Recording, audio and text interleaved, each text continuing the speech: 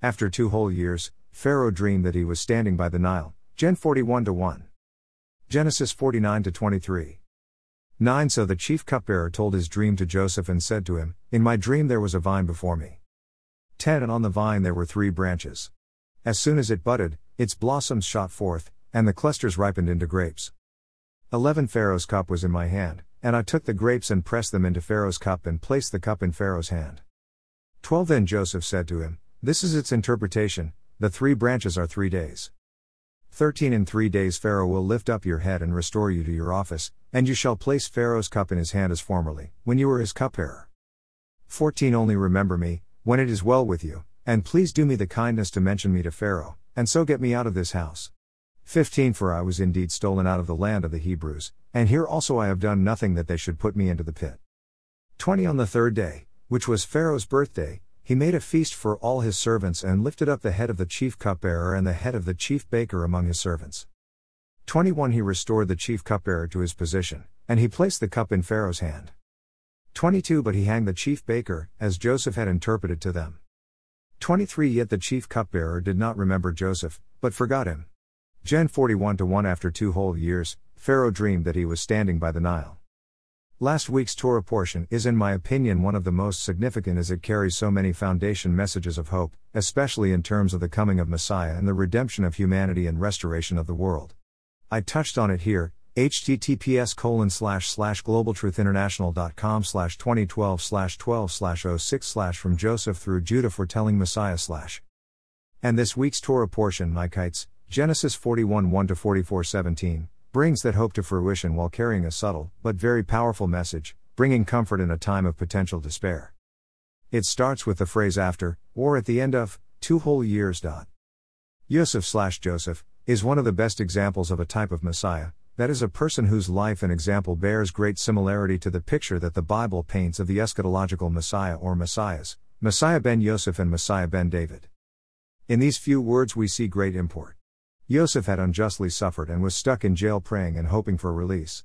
His interpretations of the dreams of the chief baker and chief cupbearer had offered a way out. Only remember me, when it is well with you, and please do me the kindness to mention me to Pharaoh, and so get me out of this house. Yet we see here that he had to wait 2 whole years. 2 whole years in jail, 2 years of possible despair, of wondering if Yehovah had heard his prayers and when he might answer them. 2 whole years in jail, in suffering, plenty long enough to have given up, to despair of ever finding justice and being shown mercy. Think of your own life, when have you had to wait for something you thought you needed now, some prayer that the Almighty would surely answer swiftly and bless you with his response. Yet you were left waiting, and perhaps are even still waiting and perhaps despairing as the pain or suffering is relentless and often seems overbearing and way beyond what you can possibly cope with. Yosef, our great messianic figure, waited 2 whole years. 2 whole years for one man may equate to 2,000 years for all men. As a primary school child I lived in the days before television. We went to the movie theater in town most Saturday afternoons for the 2 p.m. movie. Before the main movie we would watch the next episode in some series. I most remember the Flash Gordon series. This was in the mid-60s. The episode would almost always end with some high drama and seemingly impossible predicament for Flash Gordon, or the helpless victim that he was trying to save. With great anticipation we would wait all week to see how he would extricate himself or save the poor innocent victim. Though we had no reason to despair, we were at least learning of the need for patience and trust that it would all work out okay in the end. Similarly, in the days before books and the printed Bible were commonplace, the Jewish people would go to the synagogue or temple every Shabbat and hear the reading of the Torah portion. This practice dates back to before the time of Yeshua, so it is over 2,000 years old. Imagine some person or child hearing the Torah portion for the first time. They heard how Yosef had interpreted the dreams and asked to be remembered to the Pharaoh so he might get out of the hellhole that was jail. But the reading of the Torah portion ended before they heard the end of the story, and if indeed he was saved from jail, shown justice and mercy, and restored to his rightful place.